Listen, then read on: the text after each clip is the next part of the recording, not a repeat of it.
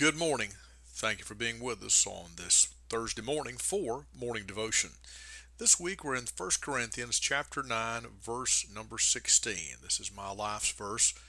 The Bible says, "For though I preach the gospel, I have nothing to glory of, for necessity is laid upon me.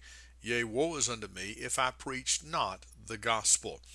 And this brings to mind Philippians 3:14, where the Apostle Paul told the church at Philippi, "I press toward the mark for the prize of the high calling of God in Christ Jesus." So that's our thought this week, the high calling.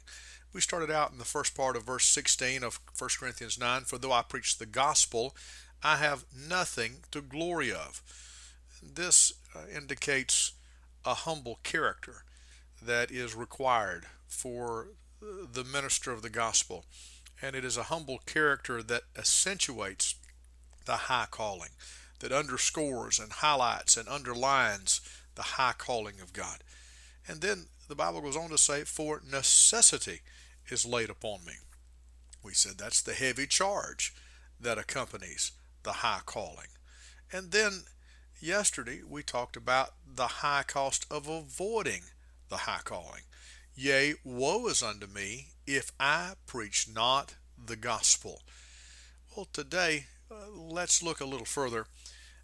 In verse 17, the Bible says, "For if I do this willingly, I have a reward."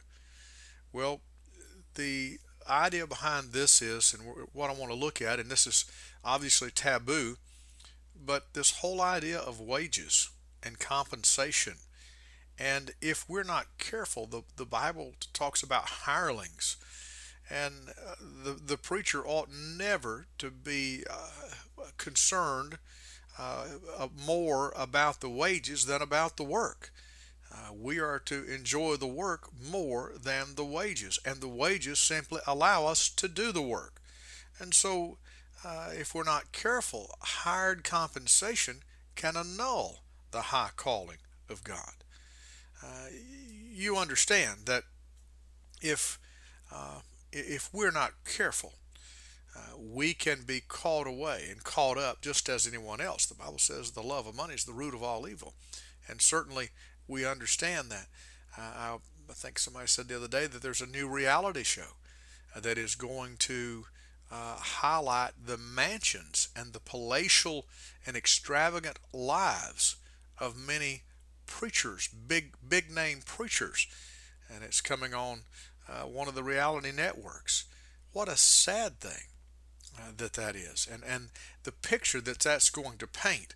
If certainly in the minds of the unbelievers and people who don't know how to separate and don't understand that there is a great difference between a hireling and someone who is called. And so I'm thinking about what Albert Barnes said. He said that the minister who is duly called to the work should have little interest in the plans of this world, in the schemes of wealth and pleasure and fame. I've said many times there's the three things that are the knockout punch for a preacher. Very simply, are women, finances, and fame. Or we could alliterate it and say females, finances, and fame. That's the three things that have taken down more preachers than anything else. And so fame is definitely in there, and we've talked about that humble character. But let me add to it now finance. And sometimes a financial scandal can be almost as bad as a marital scandal is. And so, how we ought to guard ourselves. The Bible says, "Feed the flock of God which is among you, taking the oversight thereof, not by constraint, but willingly." 1 Peter 5:2, "Not for filthy lucre, but of a ready mind." And then it promises us, "When the chief shepherd shall appear, ye shall receive a crown of glory that fadeth not away." 1 Peter 5:4. Like Elisha and Naaman and Gehazi, we should avoid the temptation of finance in every aspect.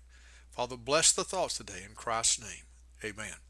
This is Pastor Randy Barton of the Anchor Baptist Church, 3232 Hendersonville Highway in Pisgah Forest, North Carolina. Have a great day.